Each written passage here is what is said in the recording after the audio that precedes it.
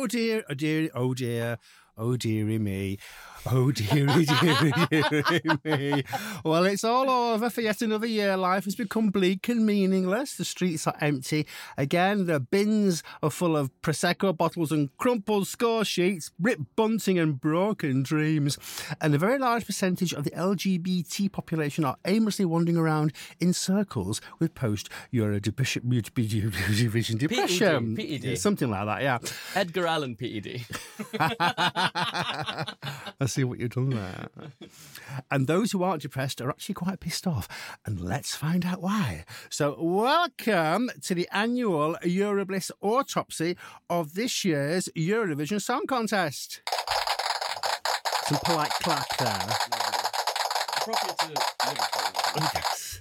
Which climaxed on May the 13th, 2023 at the M&S Bank Arena in Liverpool in Merseyside. I've got my lovely Juan here, and Mark's done some lovely audio notes. That's another long story. And between us, we've been sharpening our claws, getting ready for the annual Bitch Fest post-mortem of this year's show. We've finally got our voices back from shouting at the television, and we've all vowed never to set foot in IKEA ever again. As ever, we're going to chop this year's contest into teeny tiny edible pieces and try and find out if the best song won and if the jury and televoting were fair.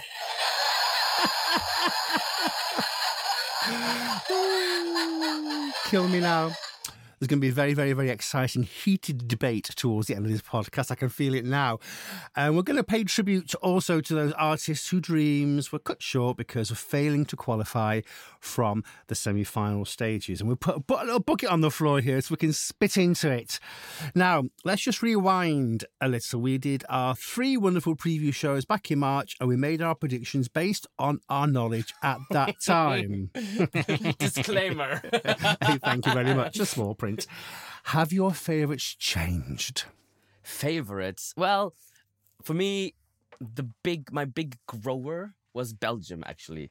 And it's because you pervert. No, it was because how he performed it. The more I listened to the song and the more I saw him perform, the more endeared I became to them all, actually, as performers. And I just loved it when a pussy came on stage. What a lovely pussy. I know. Absolutely. But no matter the result, my favourite is still Spain. I loved Spain, but more about that later. Mm-hmm. Mark? I think my favourite song didn't change at all. It was Finland, and it still is Finland, and that's unbudgeable in a sense. There are 2 countries I'd single out that had a major change in my calculations. One was Australia, and I think a lot of that was about actually seeing the jury show on the Friday night with you and Juan. But the visual spectacle, the vocals, there was a real goosebump moment for a song that isn't normally the kind of thing I would like. And I'm so pleased that I bet on this to beat Switzerland and also come in the top 10. So well done, Australia. The other one, and this really does surprise me, is Belgium. I was really rude about Belgium. I said it might not even qualify. It would be borderline. And it ends up sweeping through and getting comfortably into the top 10. And if ever there was an example of a song where having a mediocre product sold superlatively on stage was done to perfection, I think it was Gustav. So for me, Australia and Belgium were the big growers. Yeah, for me it was Finland all the way through, but very impressed with Czechia and Australia. Anyway, let's crack on. Before we immerse ourselves into the main course of Saturday night's final, let's quickly mention the 11 countries that didn't make it through the qualifying heat. So we lost 5 countries on Tuesday's first semi-final of death. Probably one of the most, if not the most hotly contested semi-final ever. And remember, this was televoting only and coming last, and this makes me want to cry, where the Buska for Malta, they just got 3 points. And our beloved producers of the show allocated this slot number 2 in the first semi-final. So they'd already decided that the Maltese song wasn't going to qualify, which is a shame because these guys were so full of charisma, their energy was contagious, and it was so colourful and fun. Do you wanna dance?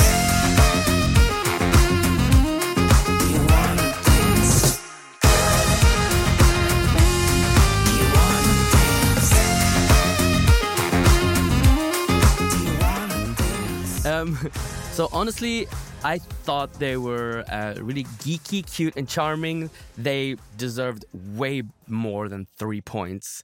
I'm guessing it was the running order that really hurt them. I still think you should have taken his sweater off, though. You know what I mean? Yeah. Coming 14th in semi-final 1 was Azerbaijan, Turan Tural X, and Tell Me More. They got 4 points, so just one more than Malta. Tell me more about me. You are. Tell me you love me, baby, more than I try. And I just wanna know, how do you feel about us right now? I don't know if I'm someone. 4 points. I mean, I'd rather any country fail with something original than qualify with something that's been manufactured in the laboratory. I thought they looked awesome together. Their clothes were fantastic. And did you notice the guy on the left, I don't know his name, but his guitar strap broke halfway through the song? I saw that. Oh, God, but he didn't even flinch. So very professional. Yeah, I really liked the staging and their styling. I thought it came across like a really sweet and nice performance. And the whole thing was actually, in the end, much better than I expected. But I just don't think the song itself was impactful enough for Eurovision in the end. Absolutely. We're moving on to the Netherlands. Mia and Dion with lovely Duncan Lawrence's composition Burning Daylight. They got just 7 points. I'm sorry, I'm just human. I'm losing myself while chasing highs. I'm burning daylight. I'm scared that I'm falling behind. I'm losing myself while chasing highs. Do you know, I was astonished at this. I really expected it to get through. It's a really beautiful song, and the only thing I can think of that it just didn't connect with a televoter. It's such a waste. It was against great competition, so I feel quite sad for the Netherlands, but only 7 points. That was not good. Yeah, I really loved the sort of simple and effective playing with the shadows and the pulsating light in the staging. However, I don't think the song suited either of the singers' voices.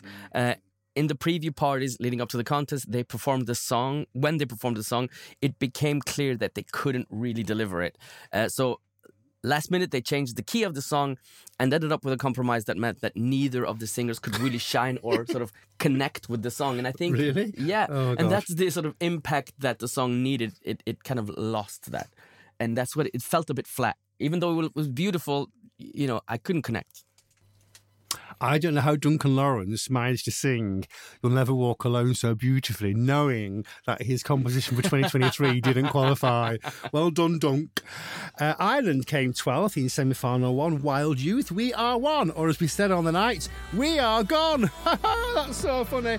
They got 10 points.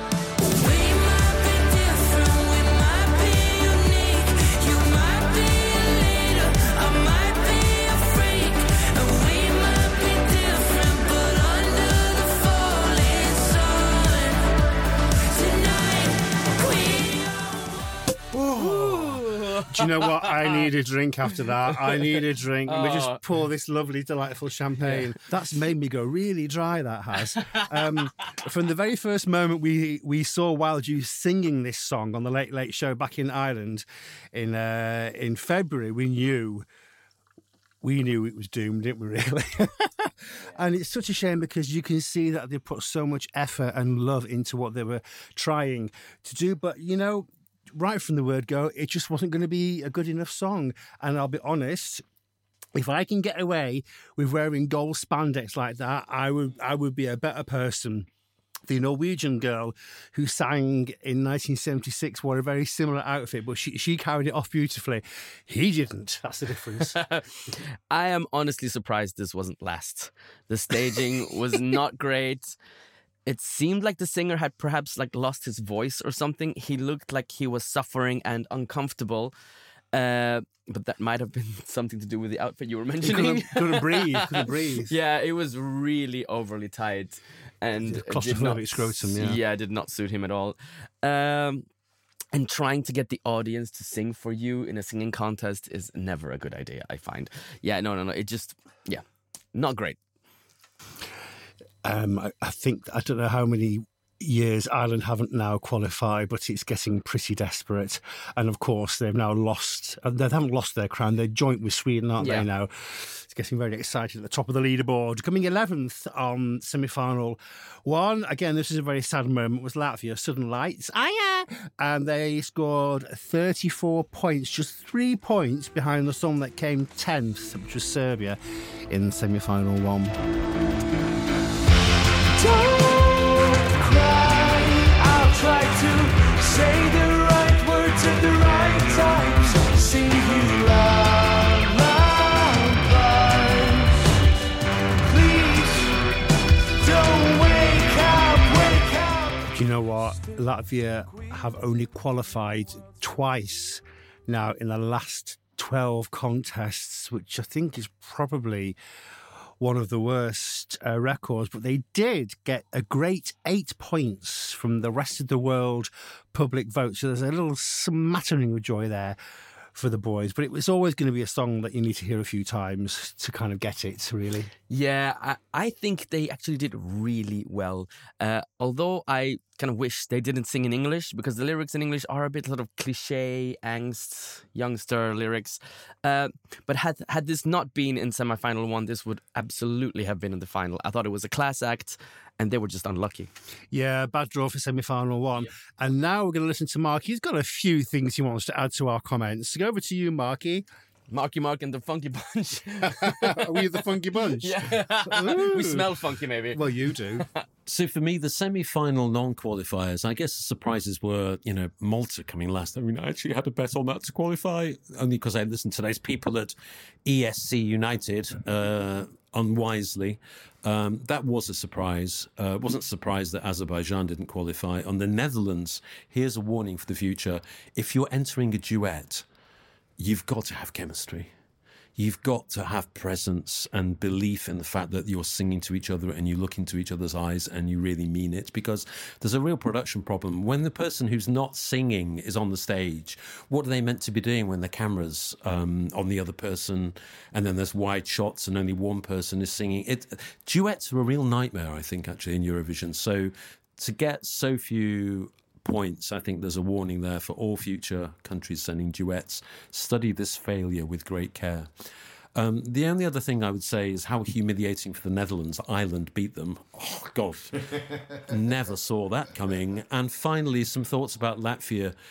If ever there was an example of a song that needed 7, 8, 9 listens to really grow on you and really get it, this song was far too indie, alternative and good, may I dare say, for the rather conservative Eurovision audience. I feel really, really sorry for Latvia. Of all the countries that didn't qualify this year, this is the one I felt most sorry for. So, to be honest, I think for the first time ever, we kind of agree on everything there, don't we? Yeah, which is a bit strange. Weird. The whole point of having you two is that you have So I'm just looking outside if, pigs are flying or something like that. There's something weird going on in there, do you know what I mean? I tell you what is weird that's going on. We're going on to semi-final number 2, which was on Thursday, and coming last with no points were 2 countries. So we're just going to go to San Marino first. Picked Jacks and Like an Animal. Come on, baby, come and find me. I can smell you like an animal. Bring the party, Aphrodite, and I'll chase you on a dance floor. You see, the thing is, the more countries in Eurovision, the longer it goes on, the happier I am. But I don't understand why San Marino is in Eurovision. Because I'm sure there aren't enough people in San Marino to register a televote. So this is a televote-only competition in the semi-finals. I don't know how they managed to do... They have a jury. So what's the point in having a televote? Anyway, you know what I'm trying to say. Yeah. They did look good on stage. The visuals were awesome, as they were for most of the songs this year. But this song just wasn't good enough, full stop. Yeah, they're called Picked Jacks. Too bad no one picked them for any points. Oh, I see what you've done there. Thank you. A ripple of applause. Yeah, thank you. So it's just not a great song. And even though the visuals were striking, it was just too basic. And And even though he hits the notes, I just don't find his voice very pleasant to listen to. It's a bit grating. I don't know. I can see why they didn't get any points, to be fair. I think, to be honest, they knew they weren't going to qualify. In all the pre-run-up to the promo tours, the concerts, everything, they got such a lackluster response. I'm sure. As did the Romanian song sung by Teodor Andrei, DGT. Again, no points. I wonder why.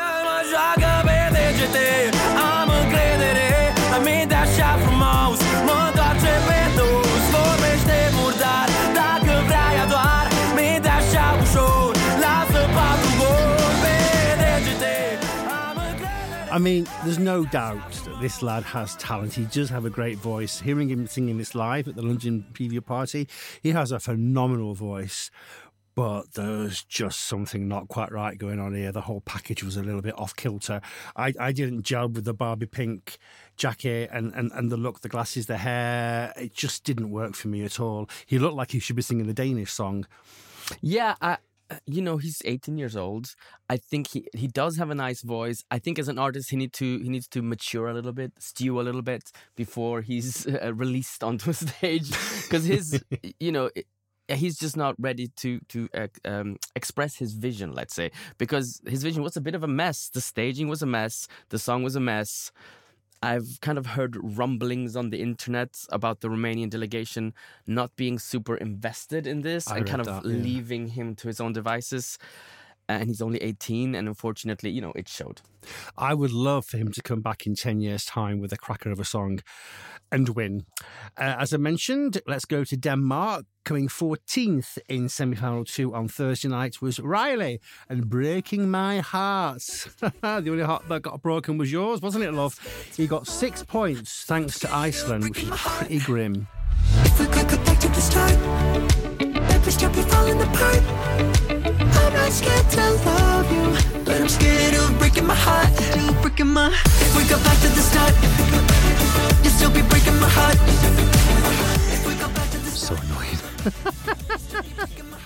Oh my God. Oh, bless him though. I mean, although he looks like he's 8 years old, he's actually 25, he was so nervous and it showed. And he seemed to try to replicate his music video too much, which meant he had to be kind of aware of exactly where he was standing on the stage. Otherwise, he was going to get walloped by a moving prop, which actually would have been more fun than listening to him singing his song. And what is it with all these acts this year lying down on the stage?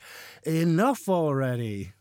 Yeah, like if TikTok birthed an antichrist, they might look a little bit like this. But because of his very androgynous image, I found myself wanting to like him and support him. But the whole thing just comes across as too superficial, too fake. The vocals were just not there.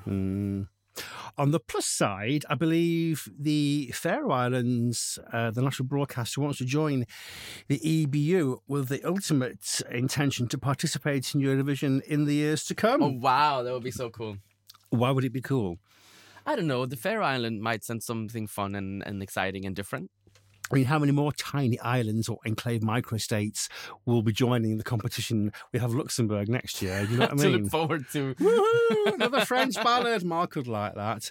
Coming 13th in semi-final 2 was Greece and our friend Victor and his written song, to Prosecco, his self-written song, What They Say. Now, he got 14 points. 14 points. I want you to guess where 12 of those 14 points came from. I don't think I will never guess. I'll never Give guess. it a go. Was it the Faroe Islands? Yes. It was Monaco. How embarrassing and rather pathetic from the Cypriot public, and like a standout 12 points. Oh my God. And it's because of this neighbourly voting that the juries were introduced in the first place. And what on earth were Greece and Cyprus doing in the same semi-final? Anyway, please, Mr. Osterdahl, play the song. Well, you know what they say. Lost souls make sure no one loses their way.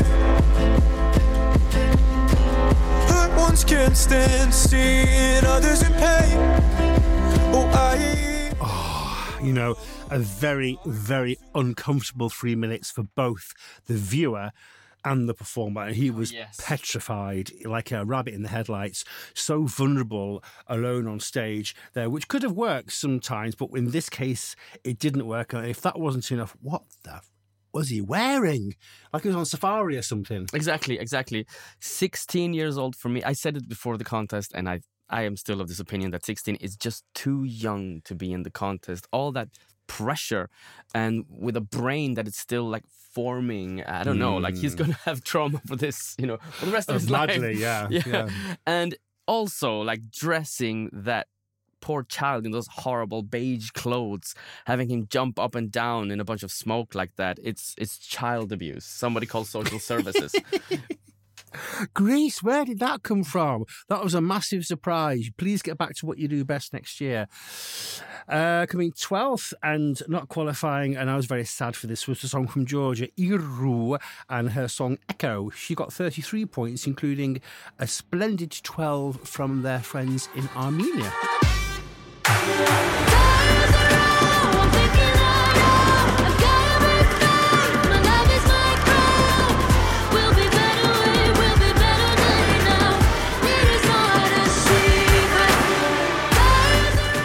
I mean, I will always admire Georgia for choosing original, creative songs which seem to be representing of the country where they're coming from, as opposed to a song that's been formulated in a laboratory to win a song competition. This was a fantastic performance. She sang it beautifully.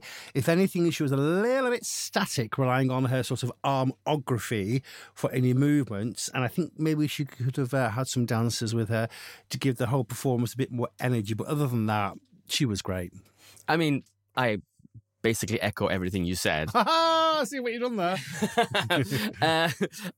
I thought it was it's a beautiful song, a beautiful and dramatic start, but it plateaued quickly and it didn't really go anywhere from there in terms of staging. And the song is a little bit plateauy as well, right? It starts quite high energy and it kind of stays there. So it would have needed a bit more of a dynamic narrative in the staging. And as like you said, I thought of dancers, especially in the part. They could have had people coming out and doing... Do that again. Yeah. Or whatever she did. I wanted her to do that, not some backing vocalist that you couldn't see. And I wanted people to come out and do like weird things when that happened, and like fast camera cuts and stuff like that to like slice up the tempo. Yeah. We all know. We all see it in our head. We do. Yeah. Right. Yeah, we really, really do. Coming 11th and failing to qualify by quite a large amount was Iceland, Dilja, and her song Power. She got 44 points, including a lovely 12 from her friends in Denmark.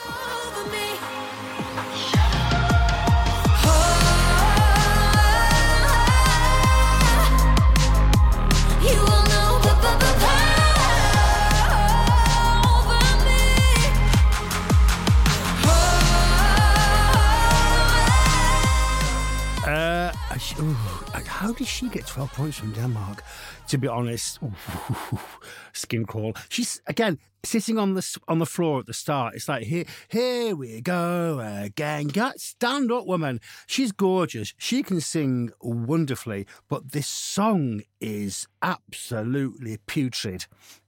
I'm sorry, her enthusiasm for this very bland song was a complete mismatch, and it was like quite scary to watch.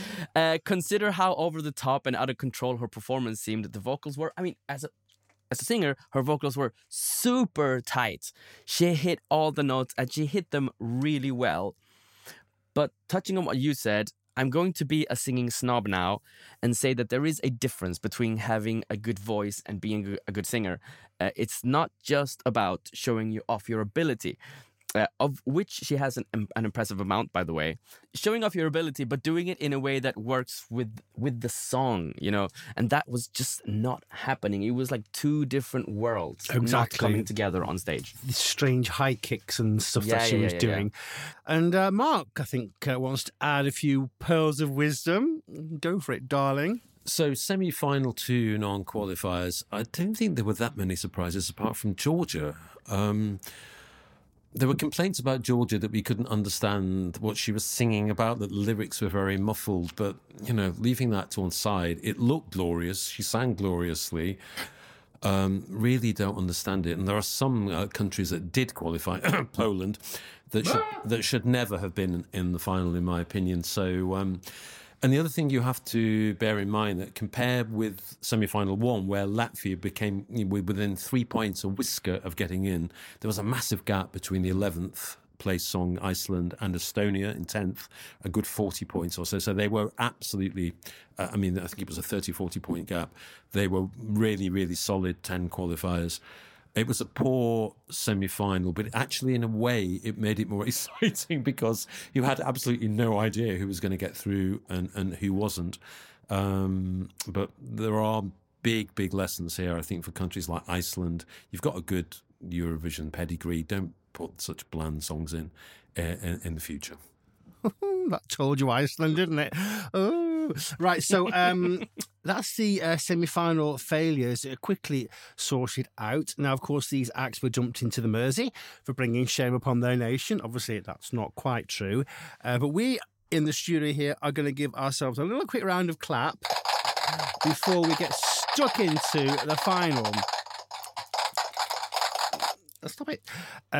So there's 26 songs represented on Saturday night. We're going to quickly flick through them, and you'll notice that the songs will get better and better as we climb up through the top 10. No, that's not a joke. That actually will happen. And if you had seen the gesture he did when he said flick. Yeah, I'm all about the gestures here. There's a lot of visual going on here as well as the audio. Yeah, we're totally naked right now. I am.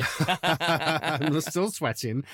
So here is where the juries play their part. As a reminder, the juries are voting on the Friday night jury show. So in effect, they are voting on slightly different versions of the same songs, and they are supposed to be scoring using the following 4 criteria. 1, composition and originality of song. 2, quality of the performance on the stage. 3, vocal capacity of the performer. And finally, 4, the overall impression of the act. So there's lots to discuss. And of course, the slogan for this year's contest was united by music, divided by juries. Hey!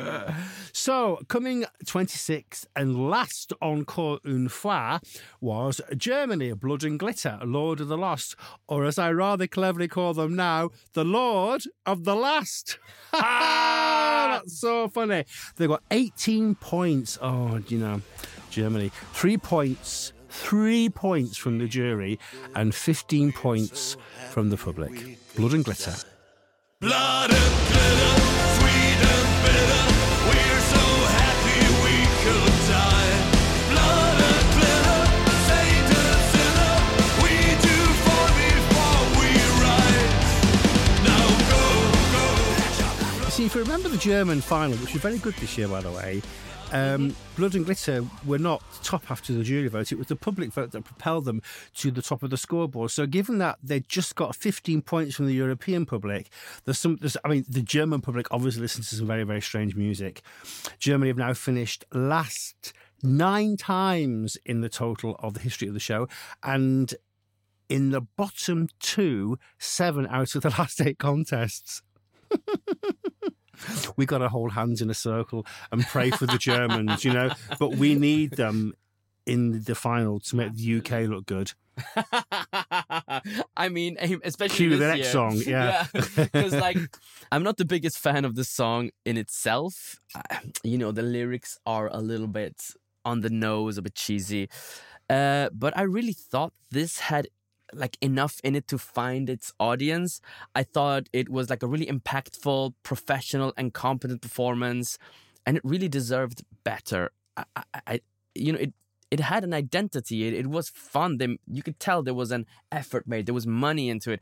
Maybe Finland just swallowed up the points and there was just none left. But honestly, I think this might be my favorite last place of all time, and they should be proud because I thought it was pretty good.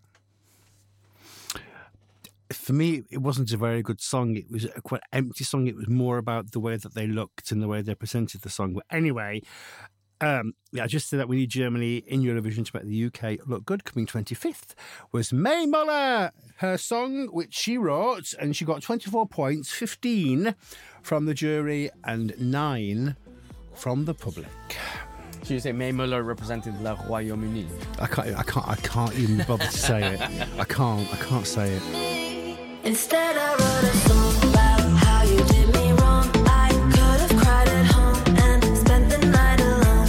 Instead, I wrote a song. I feel much better now. Me and my girls are out and we all sing along. Instead, I wrote Back at the bottom of the table where we rightfully belong after last year's second place freak blip. Oh, what went wrong? Or would it be better to say what went right? I mean, I feel sorry for her because she was the last on stage, having to wait all night to sing her song, and to put the cherry on the cake of UK shame. How drunk was Catherine Tate? She was absolutely awful. Catherine Tate. And now, I was interviewed live by Real Rebels Radio on Saturday morning, and they asked me 7 questions, one of which was what I thought about the UK entry this year. And when I proudly said that I think she'll be in the bottom 4, there was an audible, this live radio, there was an audible gasp from the crowd. And I wasn't being unpatriotic, I was just being honest.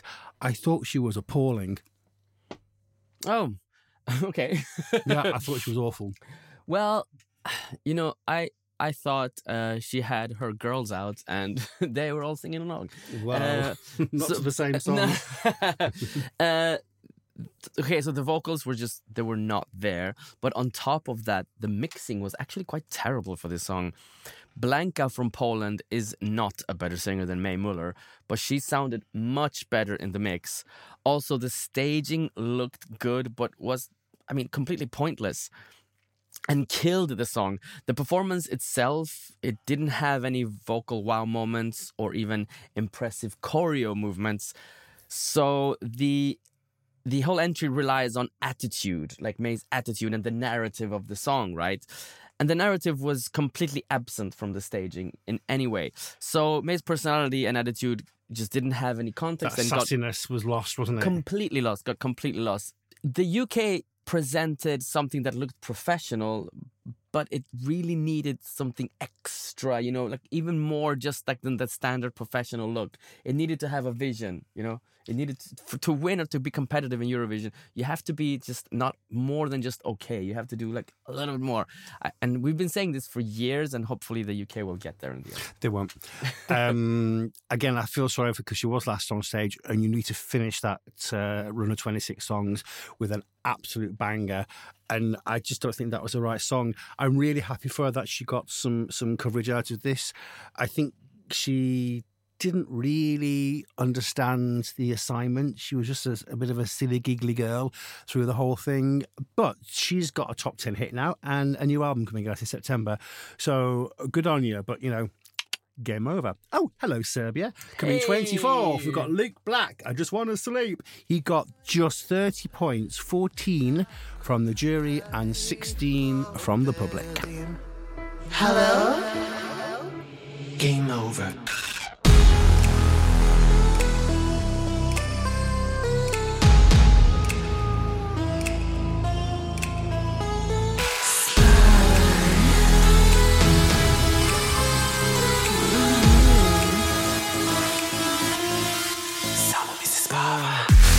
Obviously, I love Eurovision, but sometimes I absolutely hate it. And this, how can one of the most interesting and creative Eurovision entries of all time get such a low score is beyond me. I think both the public and the jury here are an absolute joke. I think the low running order didn't help him.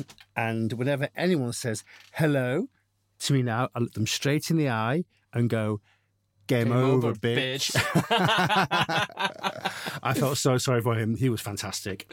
Yeah, so, like with the UK, I'm not saying this was the best vocal performance of all time or anything, but there were times where you could not even hear him or any of the pre-recorded backing vocals for that matter. I don't know what was going on with the mixing this year, but for some songs, it seemed to be fine, and for others, it was just a disaster. Other than that, I absolutely adored this performance and the song. In one of the so we have to explain the game over bitch part. So like in one of the preview parties, Luke Black got really drunk and started totally like queening out on stage. Like in our previous show, I was wondering if Luke Black was, you know, queer or LGBTQ. And I mean, I think we can safely assume that that is the case. So during the performance, he was like totally queening out and getting drunk. And, you know, when he went, hello, game over, he went, hello, game over, bitch. And you could hear the audience shouting that back to him, both in the semifinal and in the final. I have to say, though, in the semifinal, it was much louder. You could hear it a lot more. So either the crowds in the semifinal are more Eurovision fans, or the BBC caught on to it and like took the volume down for the final. I don't think they'd do that. They're not fast enough. Do you know what I mean? I have no idea. But anyway, I loved this song. Love the song. Just a little bit of bulkiness here. Could you just please turn your grinder off while we're recording? Okay. Okay. Do you realise that this is quite interesting? Mm-hmm. This is the very, very first and probably last time that we have Serbia, Slovenia, and Croatia in a Eurovision final. It's the first time. It's the first time. Yeah. Oh wow. Yeah. So yeah. Cheers to that. Cheers, and I actually loved all of their songs. Now, coming 23rd. If I'm angry about Serbia getting those points, I'm even more angry about Portugal getting just 59 points, 43 from the jury and 16 from the public. This is Mimicat and Ai Coração. Fazer amor pra mim assim não dá, porque parece que nem sou mais eu. Ai, coração, ai, coração, ai, coração. Diz-me lá se és meu. I loved everything about this. She was a fantastic performance. I'm so happy to watch it, full of energy, colour, and one of the best vocalists on stage. So you look at the jury votes and you think, okay, she got 43 points from the jury. This embarrassing if you're a jury member. And then you think, well, how come she only got 16 points from the public? But of course, she was just second on stage. Again, allocated the doom, slot of doom by the producers of the show. It's so unfair, you know? It makes me angry. I hate Eurovision. Hate it. Yeah, I really thought she was so great. She sells the song, you know, just as much as Dilja from Iceland. But Mimicat feels completely effortless and natural in her ability, and she just flows with the song. She was totally fantastic. I really liked the paired down staging, but the song, I thought the song itself wasn't super strong. It allowed her to show off her personality, but the song itself wasn't amazing. The first 8 countries didn't come in the top 10, and there was some quality songs in there. So the running order definitely punished a third of the entrants this year. Absolutely. Not good. Now, we are going over to Albania. Duja by the Albanian Von Traps. They got 76 points, 17 points from the jury and 59 from the public.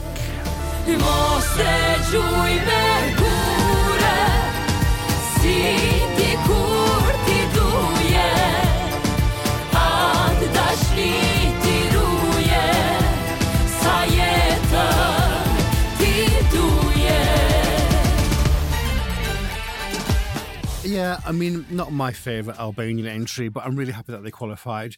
But one of the best examples this year of how terrible the juries were. They got just 17 points. 17 points for this, one of the best vocals and harmonisings of the night. This was massively improved from the Festival Ikenges back in December. A much more cohesive performance and very sentimental to have all the family members on stage. And I know you liked it, Mr. Juan, didn't you? I loved it. And actually, I am so happy to have been proven wrong by Familia Kelmendi, because I was predicting that there will be too many obstacles for them to overcome to qualify, and they did.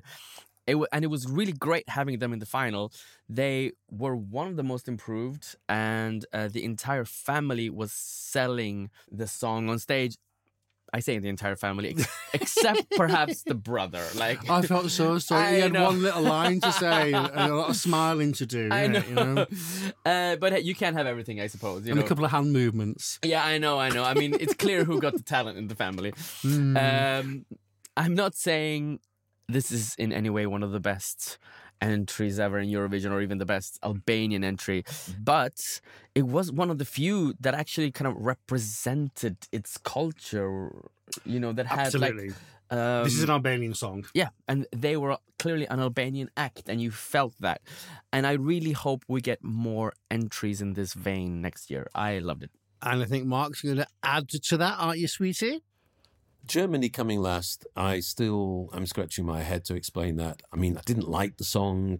I didn't think the juries would go for it, but I really thought it would have a solid televote presence. And the only thing I can think of is that there were so many other strong televote songs that they marginally missed out on people's lists and therefore by default didn't get any votes. But hey, we're very grateful that we're not at the bottom.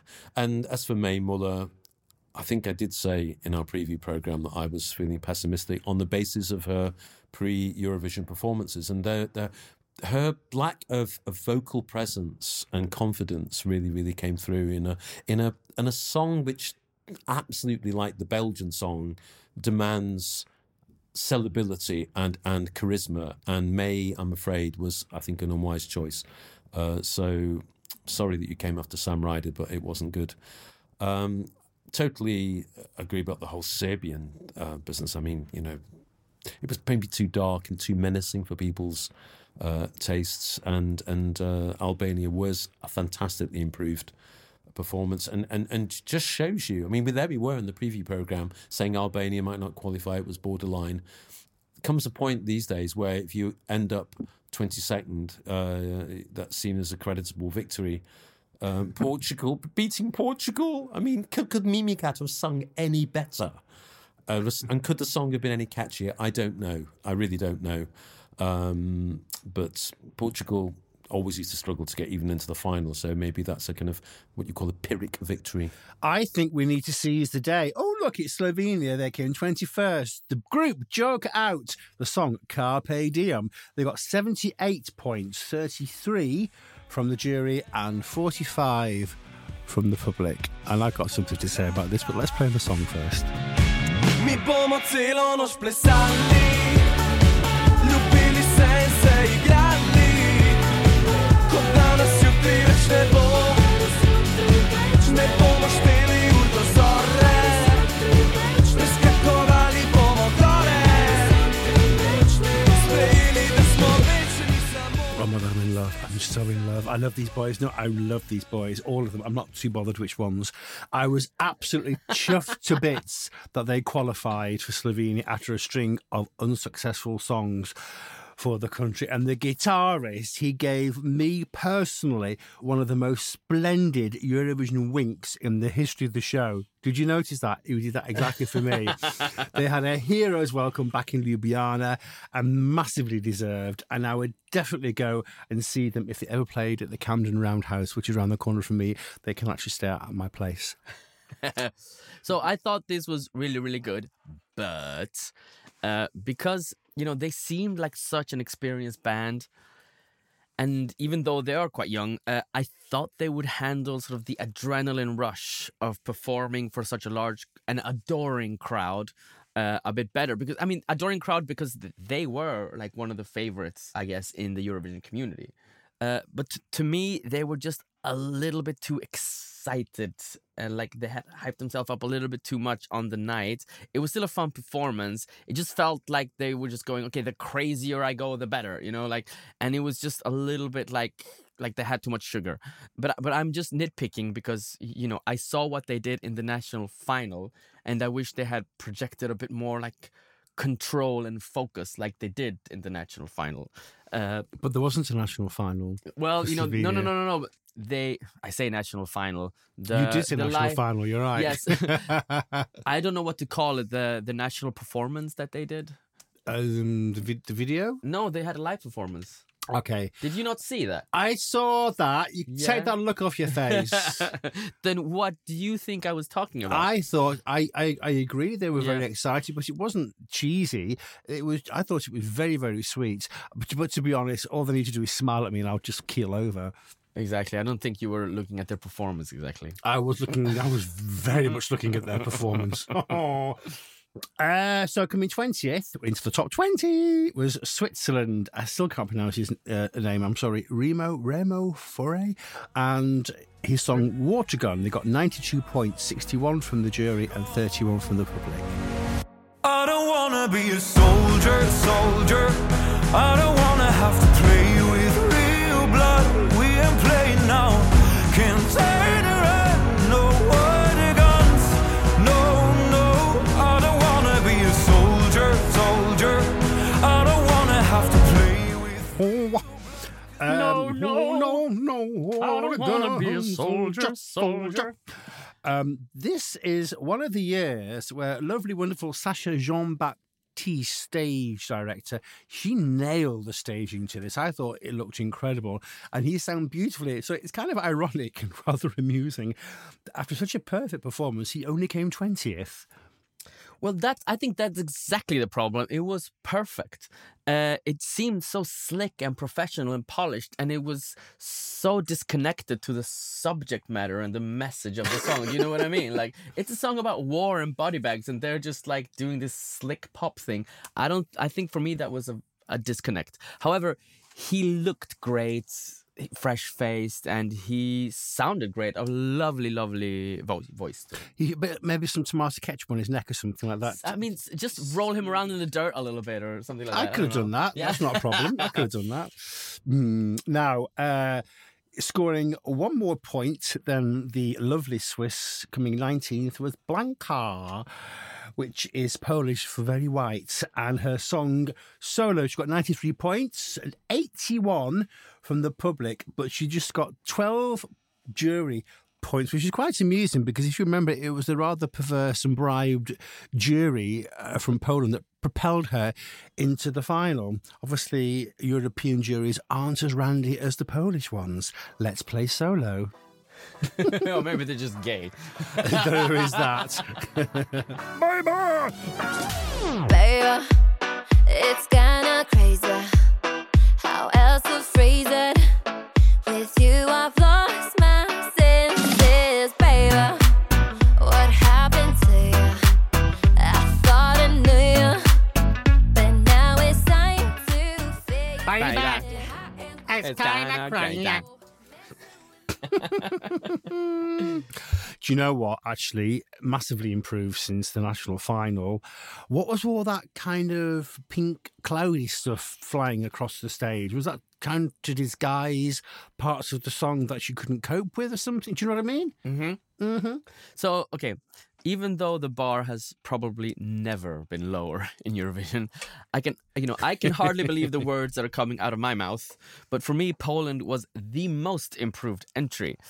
I know Mark said that he didn't want to qualify. I thought they deserved their place in the final because the delegation seemed to really take the criticism that was given on board and adapted accordingly. You know, they catered to her strengths. So basically, you know, she didn't sing a lot. and the entry went from sort of entitled influencer pop, like in the national final, to on the Eurovision stage be kind of this sort of campy, kitschy, trashy Eastern European take on like sort of Latin fun. And it was a bit reminiscent of something Belarus or Romania would send like 10 years ago. And I am sort of here for that all day long. I thought it turned out to be quite a lot of fun, actually. Her frock was gross. It was absolutely horrific. But that's sort of the part of it. Like, that's the fun of it. It looked horrendous in a kind of wonderful way. And they have decided the winner of the Eurovision award for the worst or the most interesting outfit of the year, and it wasn't Poland. We'll get to that shortly. But coming 18th was the song from Moldova, Pasha Parfini, The Sun and the Moon. He got 96 points, 20 from the jury and 76 from the public. Soarele, soarele, soarele și luna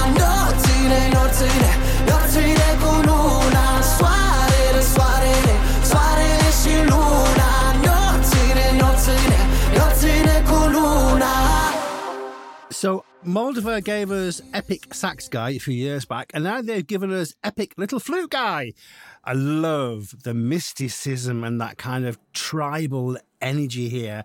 And to be honest, I love Moldova full stop. I think I need to go over there and listen to some Moldova music because they are so fun and interesting. Exactly. Moldova doesn't have the most resources in the competition, but they have this ability to do a lot with very little. I thought this was like really great dynamic staging. It really complemented the song. It was very simple, but very cool. However, on the downside, I think Pasha Parfeni, which I thought would be like the strongest link, he was trying to do a little bit too much. He was kind of like a shaman, but also a bit of like a cheeky, chappy, like charmy guy. He was holding the tension of the performance with his sort of spiritual presence, but also dancing around with the pan flutist and trying to be fun. Like, I thought it felt like a bit too much for him, a bit confused, and I think also his vocals suffered a bit when he was jumping around and all that stuff. Oh, I thought he was fab, but then I was lusting after him at the same time. Now then, who came 17th? Oh God, this is actually. Can we just light a candle or something here? This is a bit of a moment for us, and then Juan about to burst into tears. Coming 17th was a song from Spain.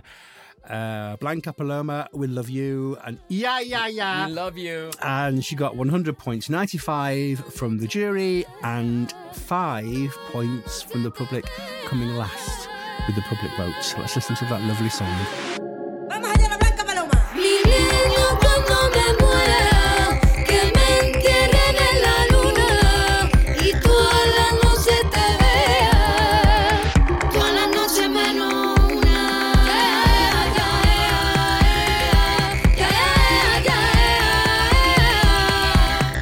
You see, my gut instinct when I first heard that song was, Spain did flamenco in 1983 and they came last with a Remedio Samay and a fantastic song. And will that happen again? And I remember you saying in the preview show that we did that times have moved on, and seemingly they obviously haven't. I don't think the rest of Europe ever will understand the beauty of flamenco. It's such a shame because this was beautiful. In the words of YouTuber Alicia Michelle, when she saw the public vote for Spain, she went, "How dare they?" And I completely agree. How very, very dare they? Having said that, though, this is still one of my favorite entries of all time. But even I thought that the mixing in the final was just not great. This song, more than any other song, relies on the perfection of its execution for its accessibility. It is such a risky entry, and that's partly why I admire it. However, if any part falters, it can really, really suffer with the public vote. And at times it sounded a bit cacophonous and monotonous, and this is coming from someone who is a massive fan of the entry. I still loved it. I still think Blanca Paloma did the best vocal performance of the contest, is the best singer by far in the contest. And I think Spain can be extremely proud of their entry and also proud of the range of their national final. I think this is a blip. I think it's just a matter of time before Benidorm Fest produces a Eurovision winner. And just a little comment on, because Spain is the most, let's say, eccentric entry that suffered this year. This year, it just seemed like Europe and the juries was in a mood for more commercial pop. The pop entries were the ones that won this year. Anything that was a bit different underperformed. And if is that the future of the contest? Is that what we want? In comparison to other years, with Constracta, with Schum, with the success of those, I thought we were heading in a more interesting direction. And this year, for me, it was a bit of a cold shower, and I don't feel like I've ever been more wrong in any other year than this year. I nearly cried when I saw her face with those 5 points. What I liked about what she did in her promotion run-up was every time she did a concert, she changed the visual, she changed what she wore, she changed the introduction, she played an instrument. She always was changing her songs. So when she went back to the Eurovision final, she replicated the Benidorm Fest national final performance, which to me was a bit disappointing because I'd seen that before. I agree. But obviously she worked with what she knew was going to do best. And I feel really sorry for Spain. They should have done much, much better. Yeah, I agree. I completely agree. And before we move over to France, let's listen to Mark. I think Slovenia coming 21st was a real shock. People had this as a fairly creditable potential top 10 winner, and they performed effortlessly. And I suppose comparatively with recent years, it's a good result for Slovenia, but I really would have expected more from them. I'm going to skip over Poland because that's not even worth mentioning. And but Spain. Now, there is one thing to grasp here as a positive for poor old Blanca Paloma. This means that in coming 17th, this means that Spain has now occupied every single finishing position from 1 to 26 in the history of Eurovision, is the only country ever to have done so. Whether she had that as her aim and target, I don't know. But here's a point. Everyone was shocked by the 5 televotes. Actually, look at the other votes. For a song that was being put forward by people like Juan in our preview programme to be potentially challenging Loreen and Sweden for the jury win, 95 from the jury was very, very mean. I'm not surprised by the televote. It's a hard listen if you're not used to flamenco. But for her effortless, brilliant performance, I think the juries really, really underscored her. And I think that was a shame, unless they wanted her to finish 17th so they could achieve that record. But I hope Spain will continue to be adventurous and dig into their musical roots, because flamenco was extremely well represented by her, and I thought she was magnificent. Yeah, absolutely. A running theme through a lot of these songs that we're going to come up against now is the disproportionate amount of jury votes that the winning song got, which was 340 compared to many of the other songs, and the winner's vocalists wasn't as good, or was not as good as Blanca Paloma's, yet she just got 95 points. And how can you compare a wonderful singer like the Spanish girl to the Swedish winner like this? Or, you know what I mean? Anyway, before we get angry and start throwing quiche on the floor, let's move over to France, who came 16th. A good result for France, but I think she was hoping to come a bit better. She's called Lazara. Évidemment, she got 104 points in total, 54 from the jury and 50 from the public. Évidemment, toutes ces belles promesses que j'entends, ce n'est que du vent. Évidemment, car après le beau temps vient la pluie. C'est ce qu'on oublie.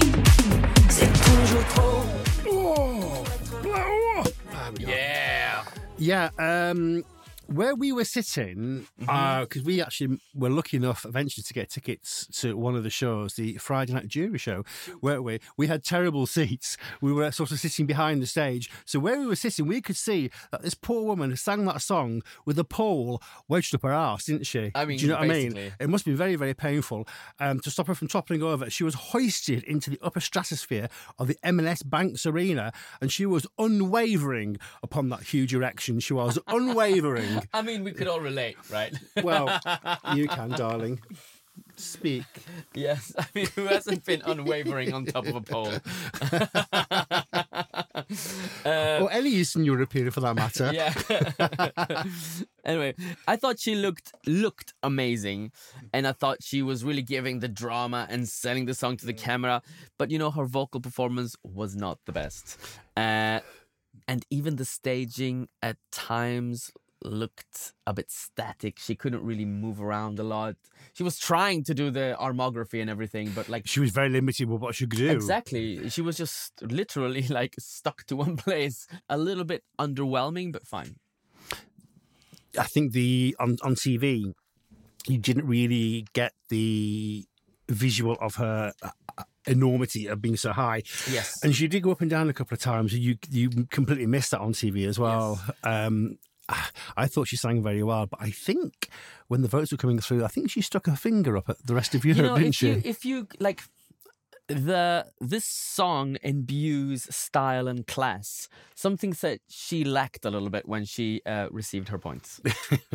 Very well said. Now then, we are 15th. We are going to Austria. Taya and Selena. Who the hell is Edgar? They got 120 points. Okay, listen to this. 104 points from the jury and 16 points from the public. There's something very wrong here. Play the song. Girl, 'cause you never say you're about to be a star.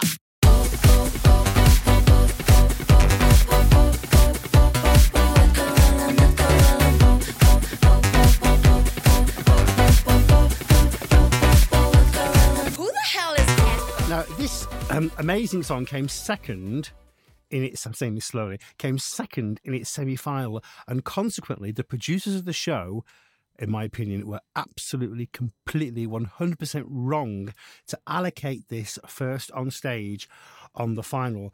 They were absolutely hammered by the public vote and deserved a lot more than 16 points, and that is only because they were first on stage. I can't think of any other reason. Absolutely. Well, okay, I can think of another reason. I think this song is difficult to convey on stage. Like the music video, there was a lot of humor, a lot of fun, a lot of comedy.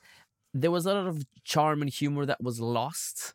And that didn't come through in the stage performance. For instance, in the music video, they're doing like a dance. I actually learned the dance.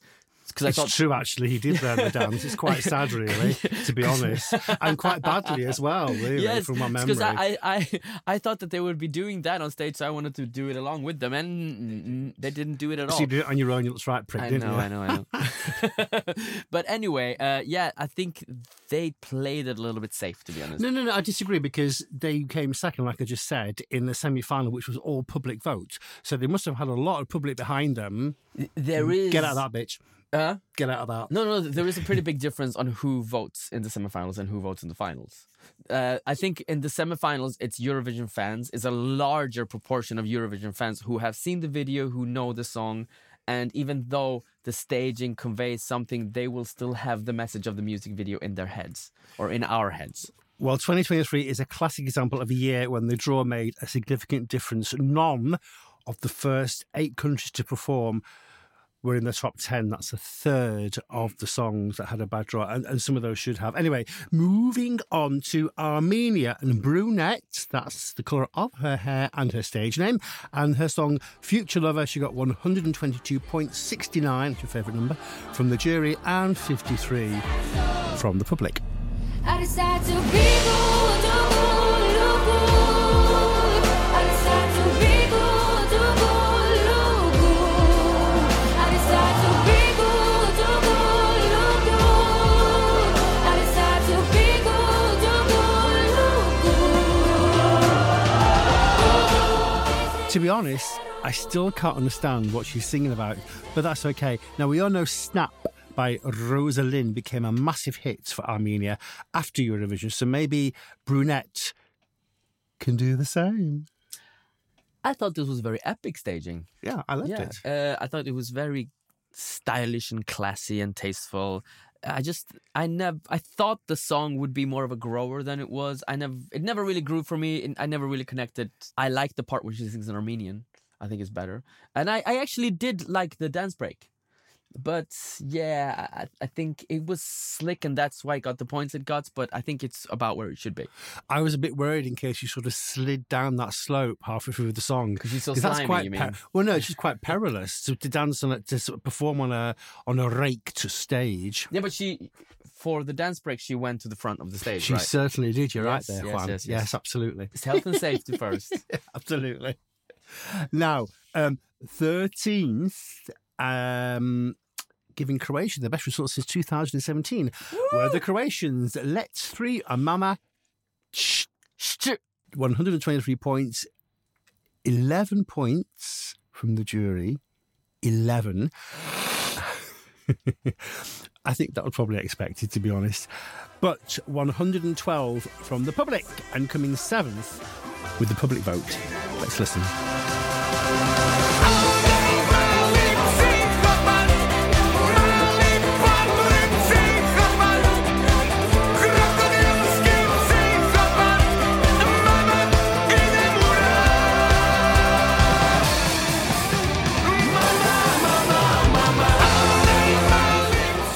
think like most people, when I first heard this, I just thought, what the fuck's going on here?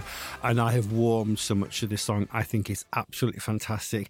I'm really glad they got a good result. I thought they might get more than 112 from the public. I thought they could have had a massive public vote. But they've given Croatia one of their best results for a long, long time. So I will now listen to their albums because they're funny. Yeah, in the beginning you asked if my favorites have changed, and I forgot about Croatia. This turned out to be one of my favorites.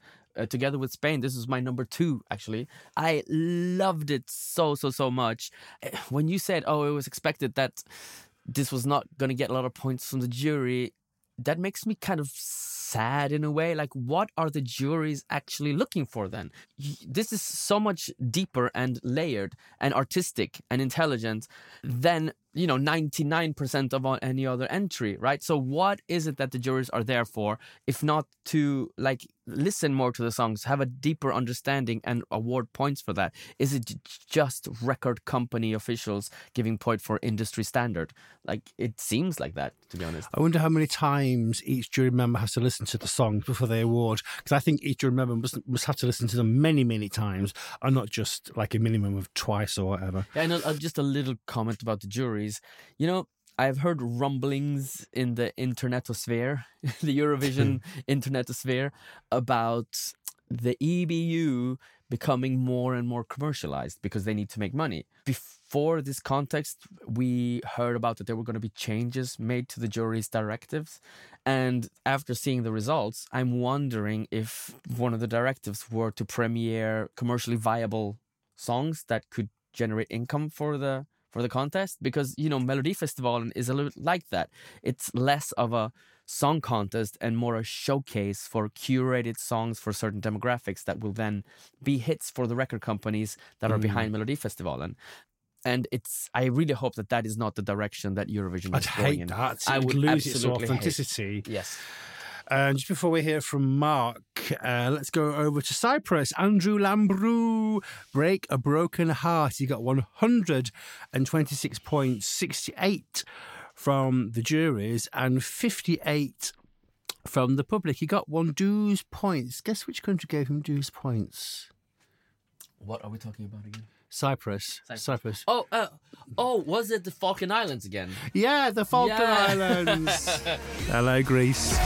You can break your broken heart.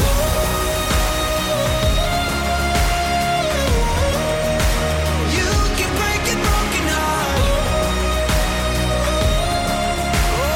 I miss your kiss, gasoline in the matchstick, red lights flashing, rising from the ashes. Oh.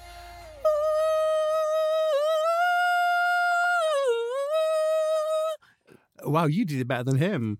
I mean, I actually did it. Oh, he didn't do it? No, he didn't do it. Really?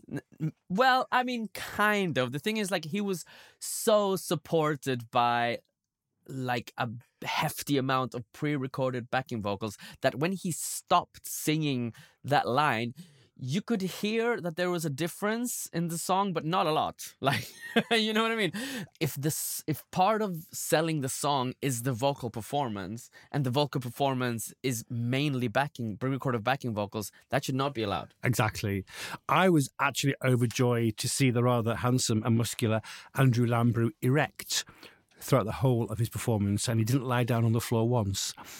On to Lithuania, another great result for the little country. Monica Lingetti and her song Stay. She got 177 points. No, she didn't. I'm lying my head off here. She got 127 points, 81 from the juries and 46 from the public. She came 11th.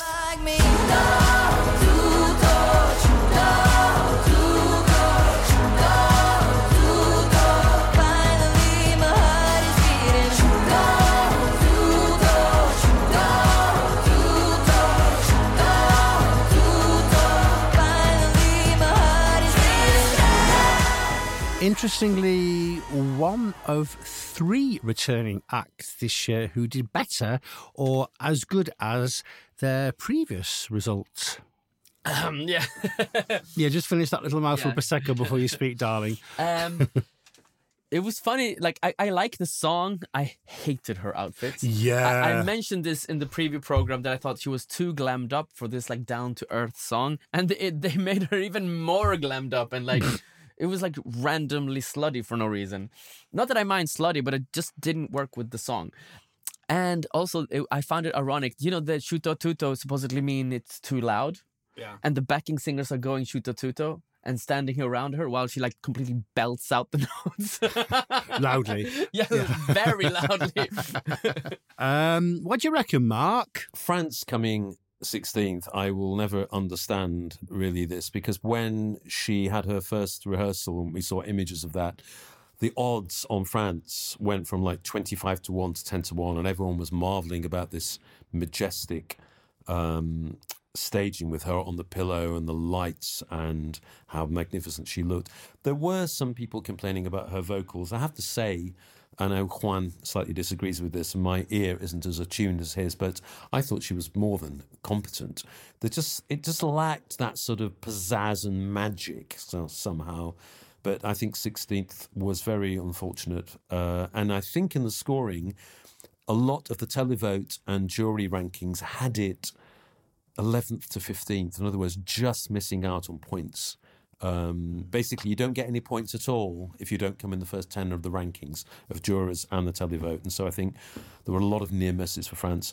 The Austria thing is really interesting. I don't think it's the running order as perhaps you suggested. Oh God, it's not great going first, it must be said. But why did it do so well in the televote in the semi-final, and why did it do so poorly in the final?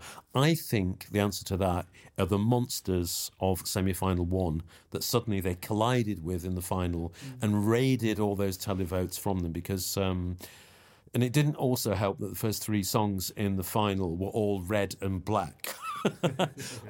We had Austria, and we had Portugal and Switzerland, and it was like, oh God, have you really thought through this running order? But that was a fan favourite that deserved to do a lot better. Yeah, really, really sad that both Austria and France didn't make the top 10, and that hurt my pocket at the bookies. Interesting. So, moving on, we are now in the top 10, and I am chuffed to bits that Czechia got a top 10 score this year, the second best result they've ever had, with Vesna and My Sister's Crown, now to do with teeth. They got 129 points, 94 from the jury, and a measly 35 from the public.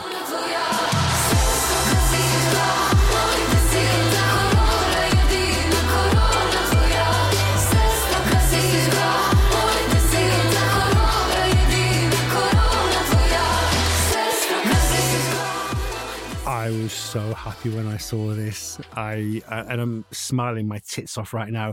Probably the most improved performance from the national finals. These 6 looked stunning in their matching pink outfits with their Rapunzel hair extensions.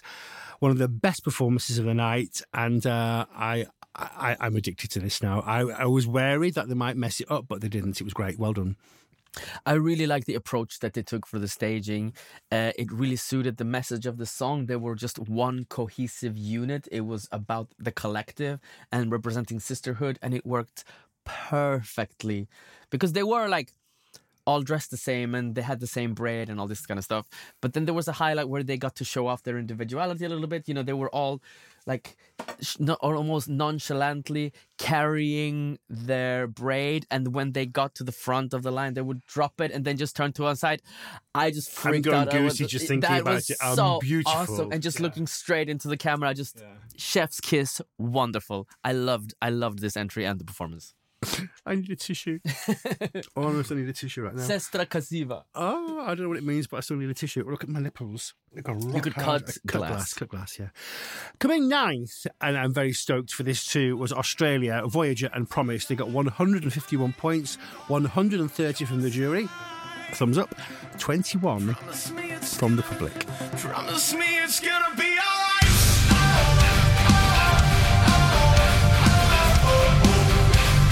Promise me it's gonna be alright.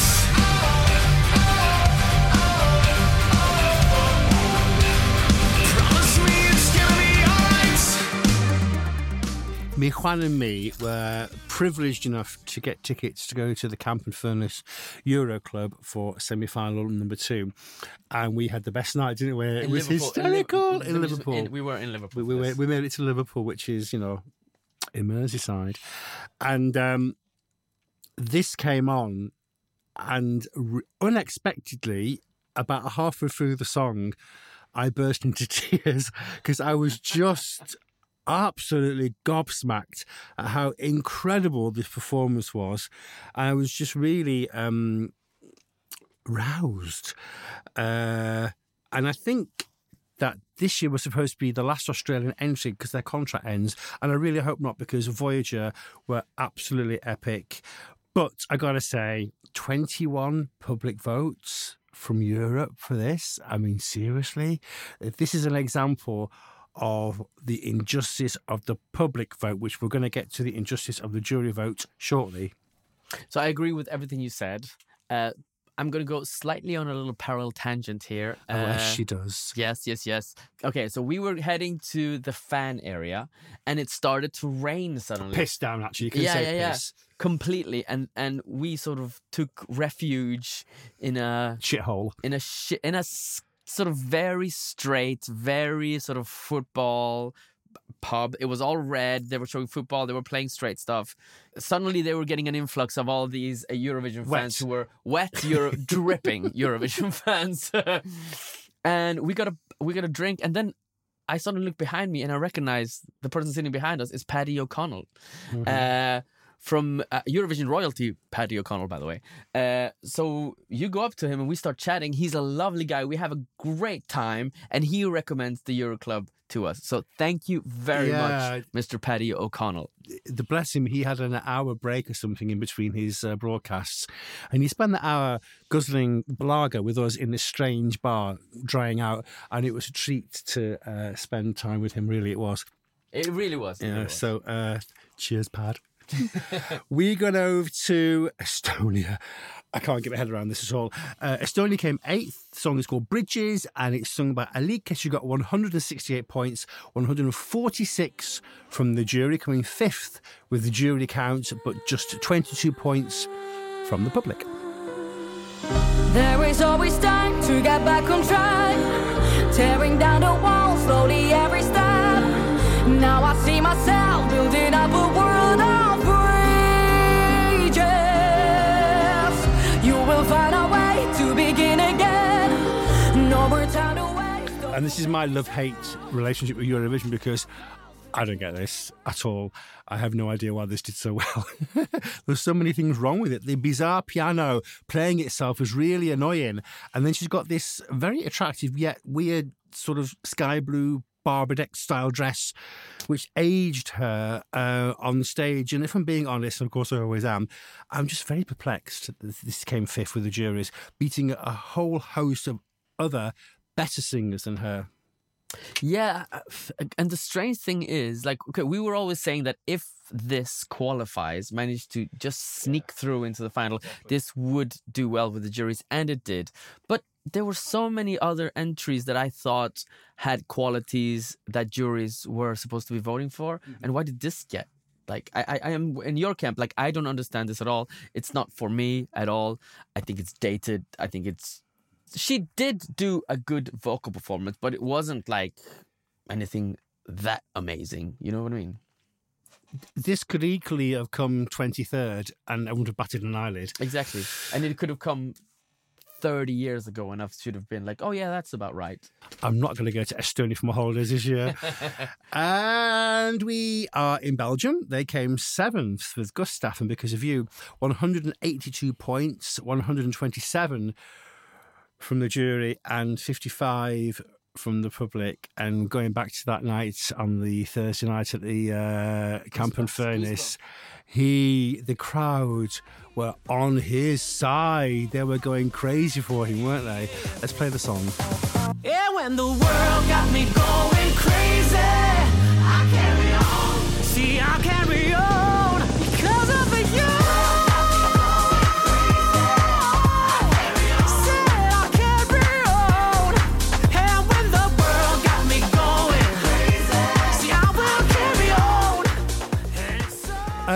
So, yeah, they got 3 sets of 12 points from the jury, one of which was from the Greek jury, who forgot to give their annual traditional dues to Cyprus in a year when Cyprus could have deserved 12 points for a change. And then the Belgians were sort of predicted to only borderline qualify from the easier semi-final. And lo and behold, they get 7th in the final. So what a wonderful underdog triumph.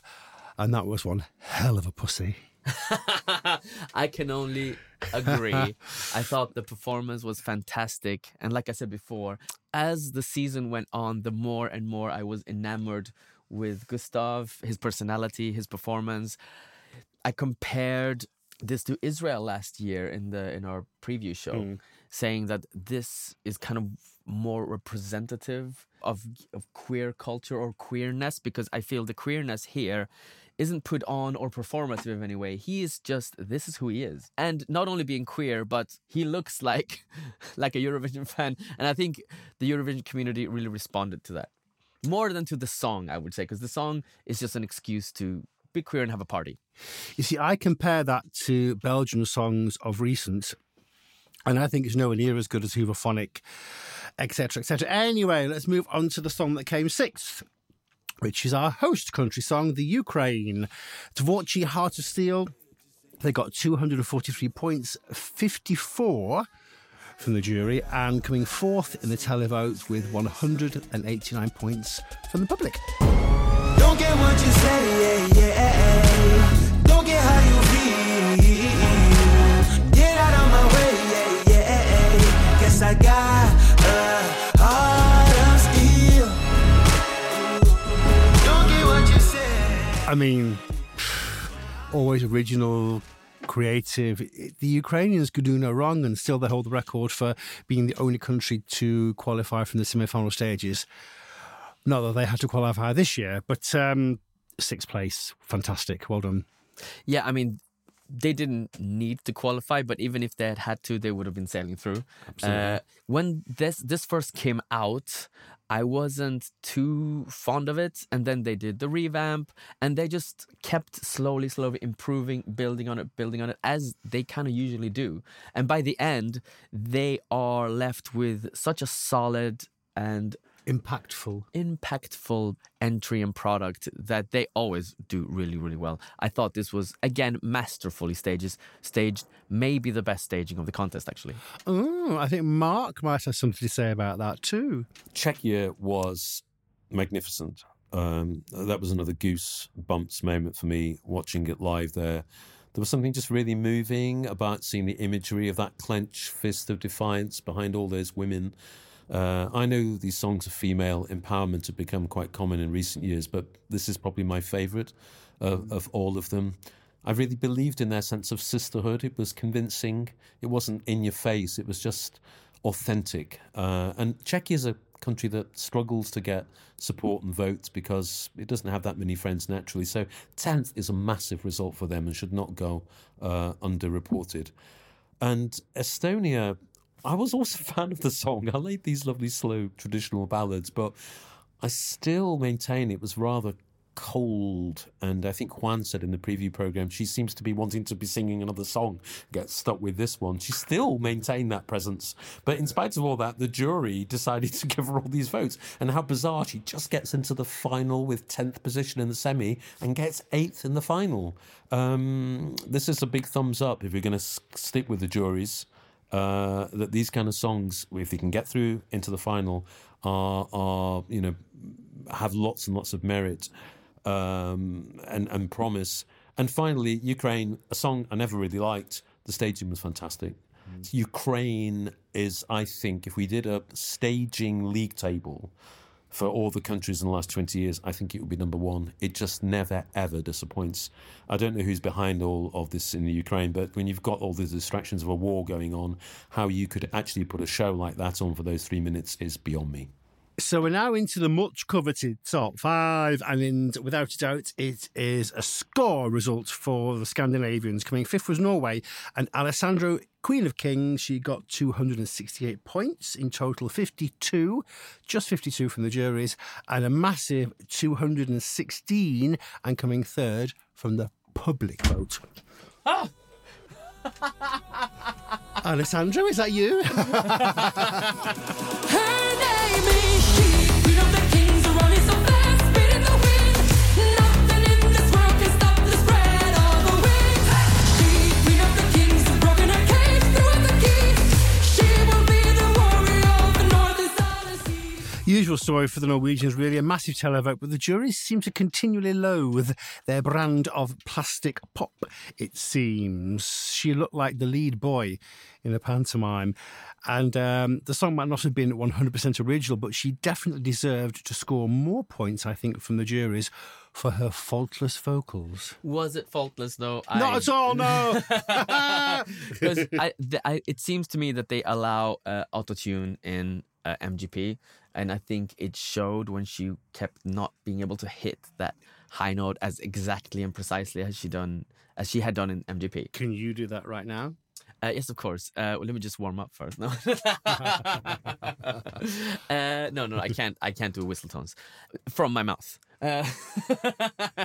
What am I saying? No one's listening. Yeah, no one's listening. No one cares. We're talking about no one cares. We're talking about Norway. Oh yeah, for me, Norway did not connect. I actually thought when I saw semifinal 1 that they would have problems qualifying because I thought the staging looked a bit empty. But I think just the fun of the song and the campiness, the catchiness, the shantiness of it all propelled them, to a really good televote.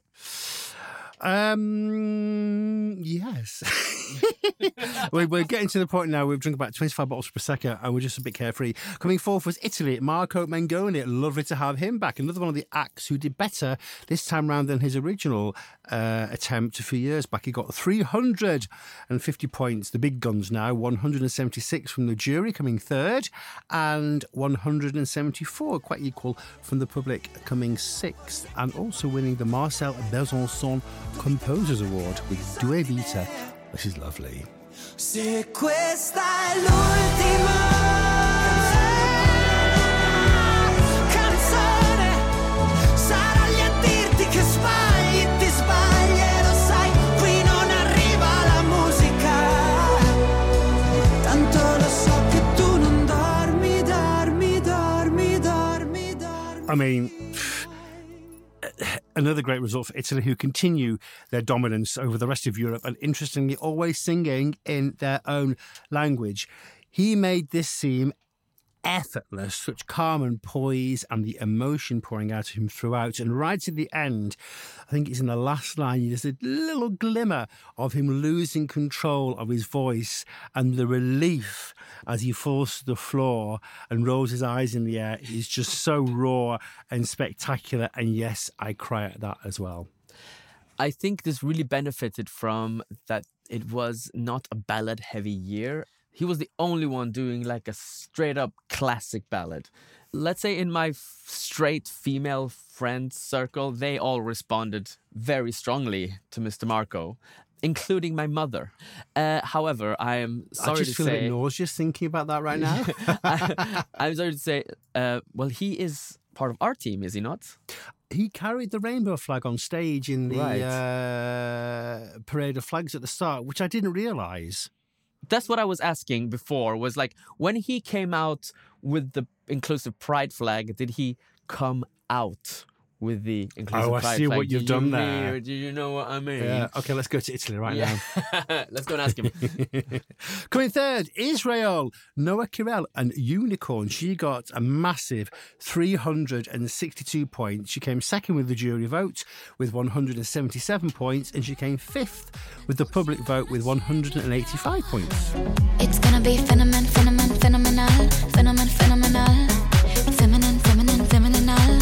I'm gonna stand it like a unicorn, out here on my own. I got the power of a unicorn. Don't you ever learn that I want. I kind of knew this was going to do well. All you need to do these days, in the Eurovision of these days, is flash a bit of arse and squirm all over the floor like you mean it, and you'll be guaranteed a third place. For me, lovely to have Israel back in the top three. She deserved it. Great performance, and absolutely lovely to see Ilanit delivering the Israeli votes. I cried at that too.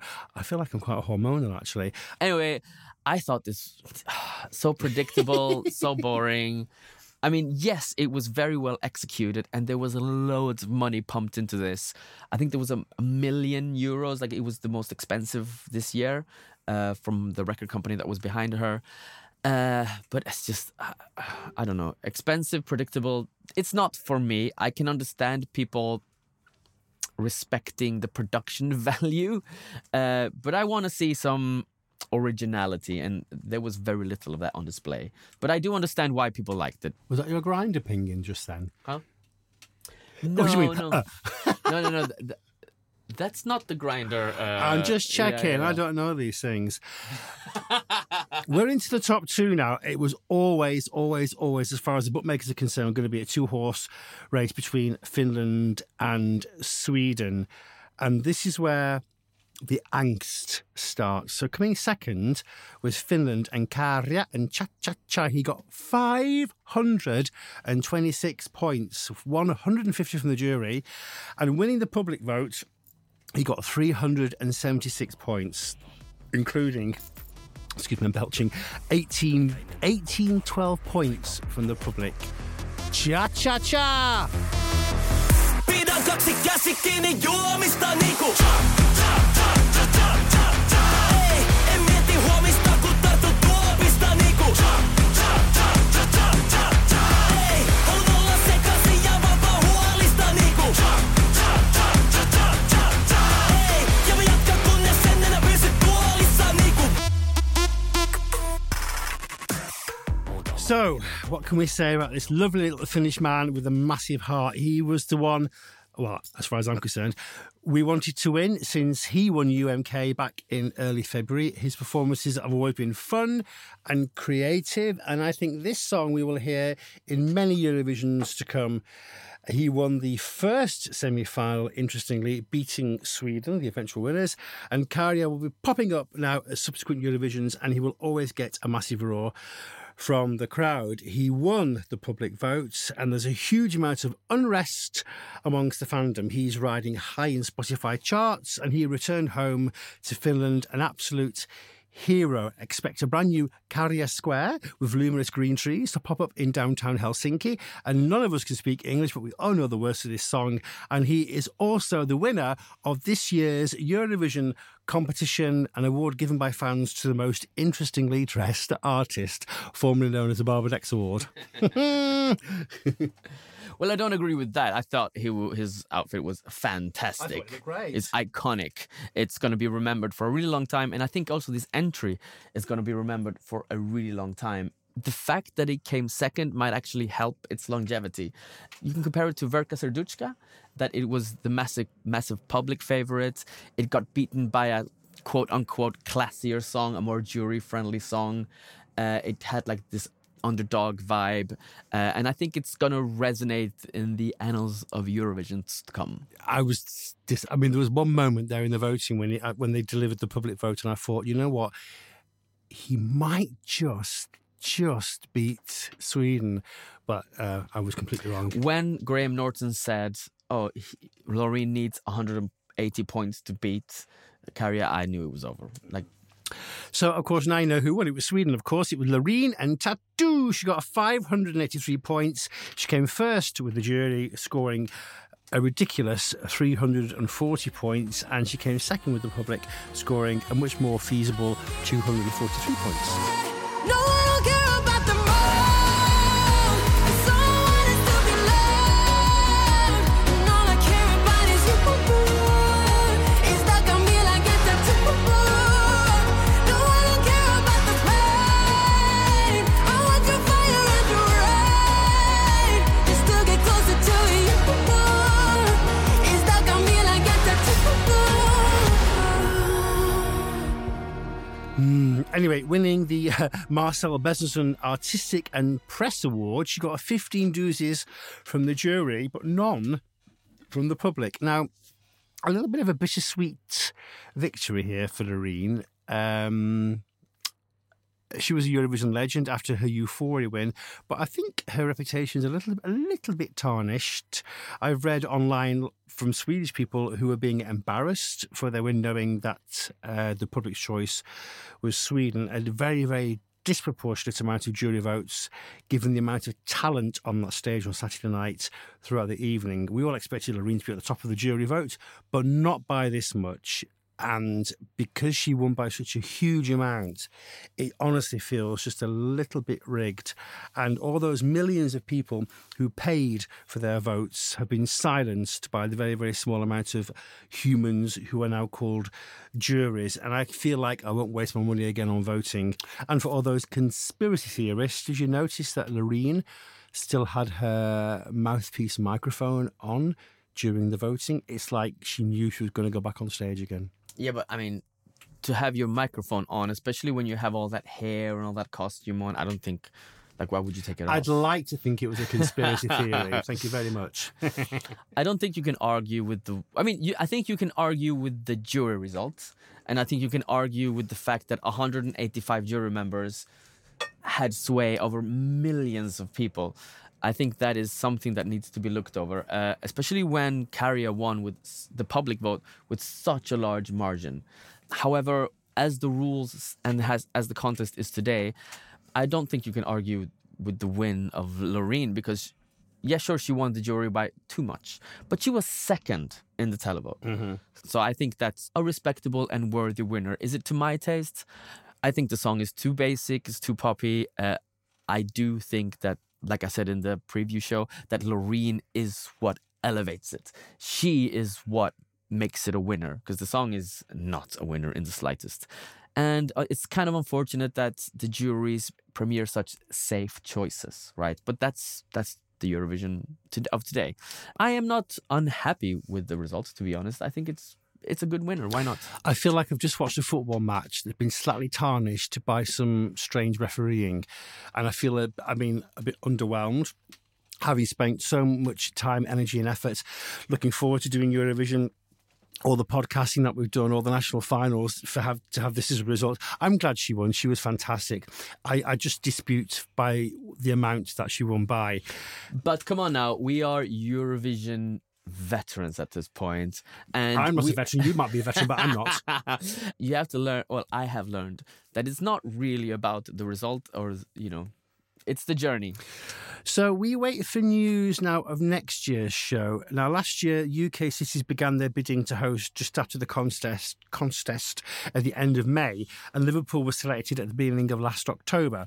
Now, of course, 2024 is the same year as ABBA's 50th anniversary of their win back in 1974. So would it be wrong of us to expect the Fab Four to appear on stage in Sweden? Because they're all saying, Sweden want to host it because it's ABBA's golden anniversary, in which case Mr. Osterdahl has to get them on stage. Otherwise, he's going to get egg on his face, and I will actually throw that egg at him if he doesn't get the Fab Four on stage, if they're still alive by then. That is a massive ask, to be honest. They hardly got together for their own albums. I don't know if they're going to get together for Eurovision.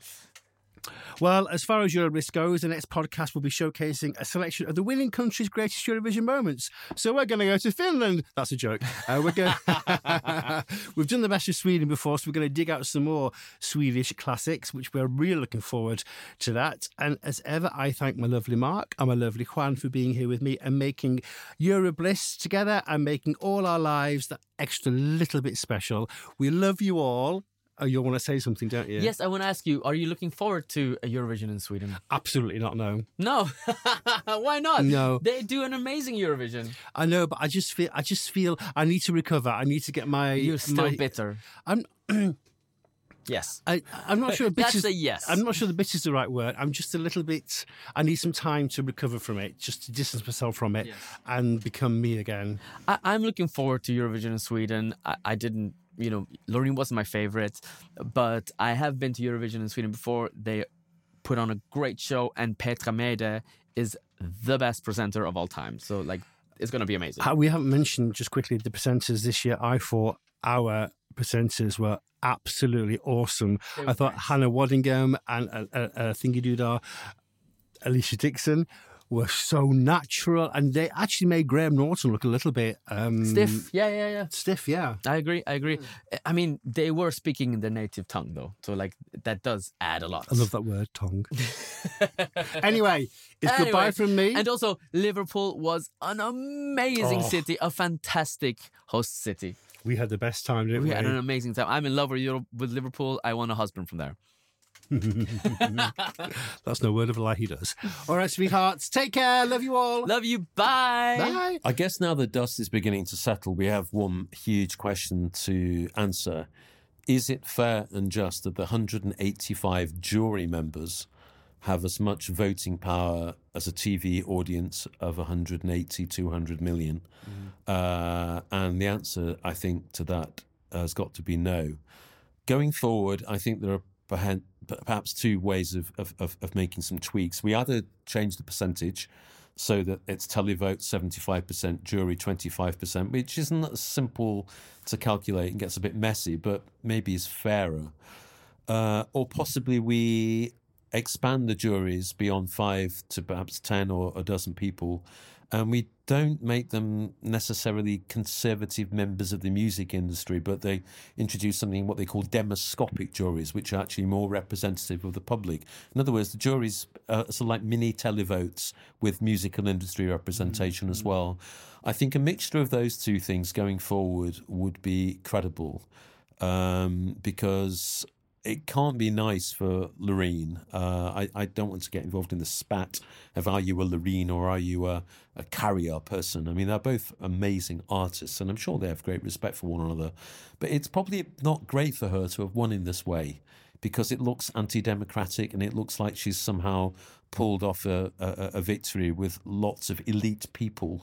Lots, 185 of them, and it can't be great that a song has a 250-point lead at the time of the televote coming in. It's too big a gap to close. So I hope that these reforms may be considered.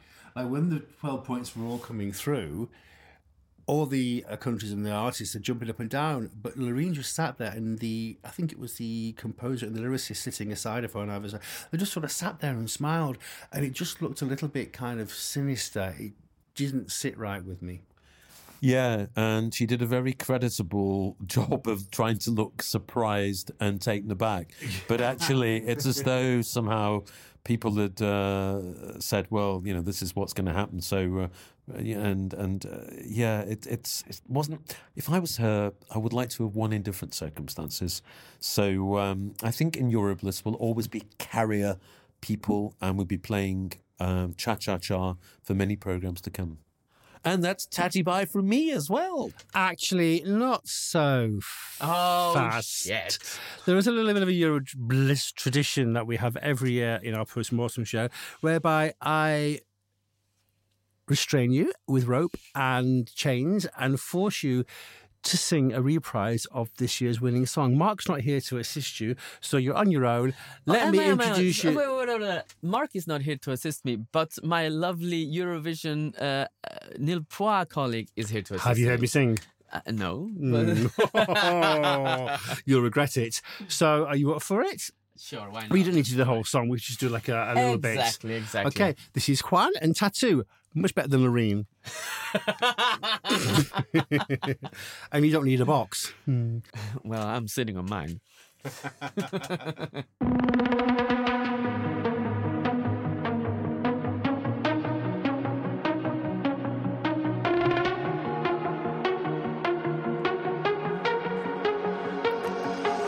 don't wanna go, but baby, we both know this is not our time. It's time to say goodbye until we meet again. 'Cause this is not the end.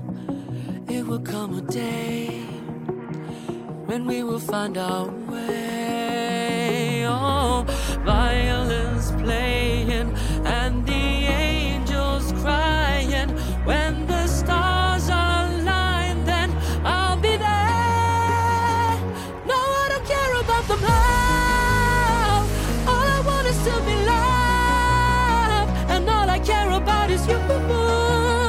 You're stuck on me like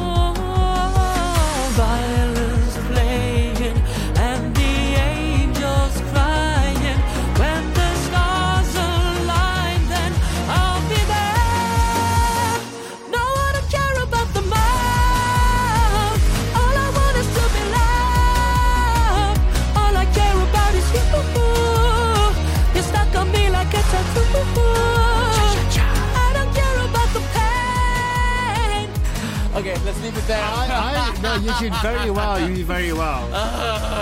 Honestly, I don't know how Loreen did it, especially half naked. She's very yoga mummy of her. But, you know, it's a high range. But I mean, it's not ABBA, but I can see what she's tried to do. Yeah. We leave it there. Cha cha cha cha cha cha.